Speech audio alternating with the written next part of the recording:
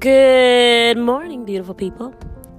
It is 8:06 a.m. on a Friday morning.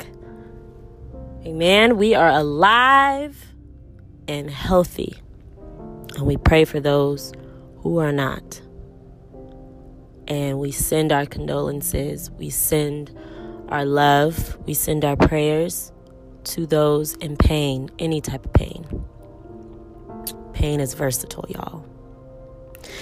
I wanted to hop on here, and just share some thoughts, some little trinkets, some little treats, some little cookie crumbs, if you will. I'm hungry, yes. I wanted to come on here and say first, God is good. God is always good. And just because everything else can be terrible and bad, that does not negate that God is good. He is good and He is faithful. He is just. We project our pain, our anger, our frustration, our confusion. We project all of these emotions, these negative emotions, towards the Creator because we're like, He's the Creator. But if you look in any wise book, if you look in the Bible, the wise book, in my opinion, it will tell you that this life was not meant to be easy. Picture a perfect world, right? Just perfect. That would probably drive us insane. We weren't created. We weren't built that way. That's why it's something that cannot be attained. We were not built for perfection. We are flawed beings. But I did want to open up with the word. That's what brought me here in the first place. And I read out of Romans 8:38 through 39. For I am sure that neither death, nor life, nor angels, nor rulers, nor things present, nor things to come, nor powers, nor height, nor depth, nor anything else in all creation will be able to separate us from the love of God in Christ Jesus our Lord. That is beautiful and powerful and always needed on a daily because we're not perfect beings, whether it be yourself or whoever that you feel, man, really screwed you over, that does not separate you from the love of God. You are loved. We base everything sometimes off of emotion. That's completely wrong. Again, any book that you read on wisdom, on self-growth, on God, on your faith, whatever, it has nothing to do with the way you feel. I remember when I was younger, I was maybe 11 or 12, and I remember asking my youth pastor about feeling. Like I said, I didn't feel saved. I didn't feel like I was saved, or like I was saved, like my sins were washed away, because I was still sinning. And it just stuck with me. It's simple, but he was like, your faith, you accepting God into your life, it's okay if you don't feel it. It's not about how you feel. God is going to love you no matter what. You meant those words, you said those words for Him to come into your life. So He's there. He's already taken over. You told Him He can. You said, God, take over my life. Created me a clean and pure heart. And that's what He's done. The Spirit lives inside of you. And another pastor, as I got older, said, you can't see your spirit. You can't. It's nothing tangible you can withhold or hold in your hands. And so, back to what I was saying before, you look at anything about development in self and being better, self-help books, whatever you want to do, Bible, whatever. They will all tell you that you can't let your emotions get the best of you. It's not about how you feel all the time.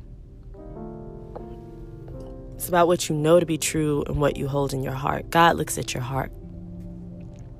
And I say all that to say, we were screwing up before the lockdown, and we're probably screwing up now. And maybe that's not you. Maybe you're in the best place of your life because of all of this that's going on. Maybe you're in the worst. But either way you want to look at it, we still all need God. And I had to stop myself for a little bit to kind of humble myself back down, because I have been in a good place. But I will always need God. You know what I mean? Life is full of ups and downs, highs and lows. And we all know what it feels like to be low. And we don't want to call on God when we're low. We want to call on God all the time. We want to thank Him. We want to be grateful. We want to be in awe. We want to learn. We want to feel. We want to go deeper and deeper and deeper. We never want to arrive with our relationship with God and ourselves and everything around us and everyone around us. We never want to arrive, in my opinion anyway. You can always do more. You can always learn more, read more, feel more, connected to God. You can. He's not something that you put in a box or a bottle or anything else. He's massive. Okay? Massive. Infinite. And so with that said, my faith, my relationship with Him, it will always be a work in progress. Always. I spoke in my last podcast about not being perfect. And you just aren't. You're not equipped to be perfect. Not even a perfect day, let alone a perfect hour. You know? We were made to worship, made to fail, made to say I'm sorry, right? And so I just wanted to encourage anyone or encourage someone. Listen to this when you feel at your lowest point, so that you remember Romans 8:38 through 39. Nothing can separate you from the love of God. Not yourself, not your really bad day, not your really good day. God doesn't care. He loves you, accepts you, wants you every single day you take breath. And even after that. So, I just want to close out in prayer and say, God, we love you, but you love us more. Your love is infinite. Your grace is infinite. Your power is infinite. Thank you, God, for loving us, keeping us in your arms, in your grace. No matter what we do, what we don't do, or what we think we're doing. You know all things, Lord God, and you still love us. And I pray, Lord God, that you never let us forget that love. Let us feel that love all the time, no matter what. Because our highest days, our highest moments, our highest experiences are not our highest.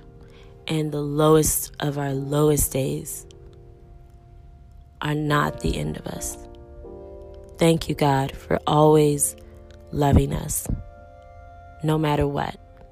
And I pray, Lord God, that we remember that.